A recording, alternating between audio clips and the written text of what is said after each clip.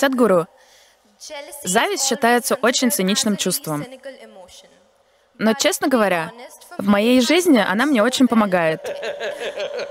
Каким же образом? Она мотивирует меня. Каждый раз, когда мой друг узнает что-то новое, у меня естественным образом появляется желание быть лучше. И, возможно, именно благодаря этому я поступила в колледж моей мечты. Как вы думаете, зависть — это негативное чувство? Или же она мотивирует человека становиться лучше? Когда-то. К счастью, такого больше нет. Но когда мы были детьми, особенно во время праздника Дивали, в маленьких городах одним из развлечений было начинить консервную банку фейерверками и привязать ее к хвосту осла. Когда они начинают взрываться, бам-бам-бам, бедный осел начинает носиться по всей округе быстрее любой лошади. Как по-вашему, это хороший способ мотивировать жизнь?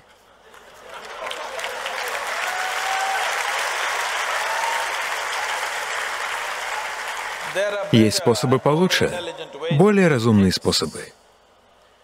Конечно, когда чувствуешь, что твой хвост горит, ты побежишь.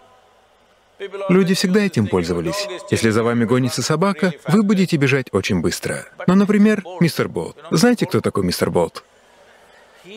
Он бегал не потому, что у него горел хвост. Он бегал потому, что подготовил свои ноги и легкие таким образом, что если он бежал, то всегда оказывался первым. Разве не так следует бегать? Вы хотите бежать, потому что за вами гонится собака, или вы хотите бежать, потому что у вас горит хвост? Вы так хотите бежать? Нет. Это не самый приятный способ бегать. Видите ли, с одной стороны, бежать быстро — это важно.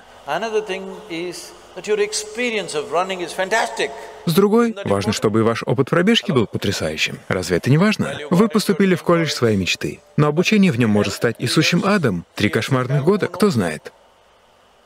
Разве не важно, чтобы эти 3 года стали для вас потрясающим опытом?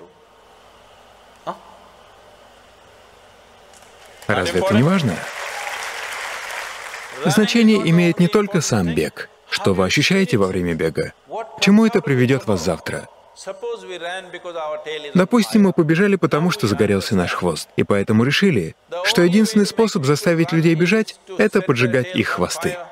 Тогда мы причиним людям немало вреда. Я видел, как эти ослы бежали быстрее, чем скаковая лошадь, потому что они были в ужасе. Не нужно так бегать. Пожалуйста, не делайте этого с собой больше. Хорошо?